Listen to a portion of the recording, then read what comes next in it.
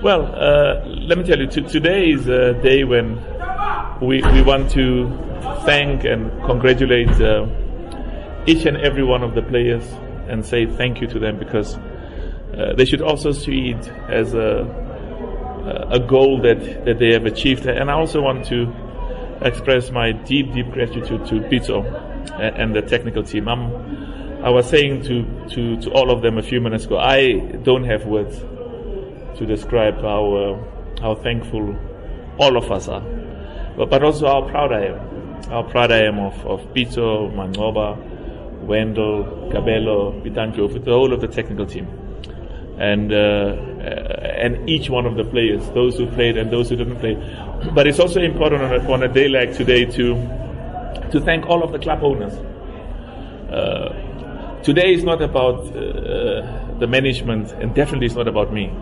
It's about the supporters, and as I said, the players, the coach, and also all of those other club owners who are part of the PSL, the SAFA, all the stakeholders, and all South Africans who really make us what we are, and make South African football as interesting and as exciting as it is. So I just want to thank all of them. I obviously have a duty towards Mamelodi Sundowns, its supporters, but I think the key issue is that,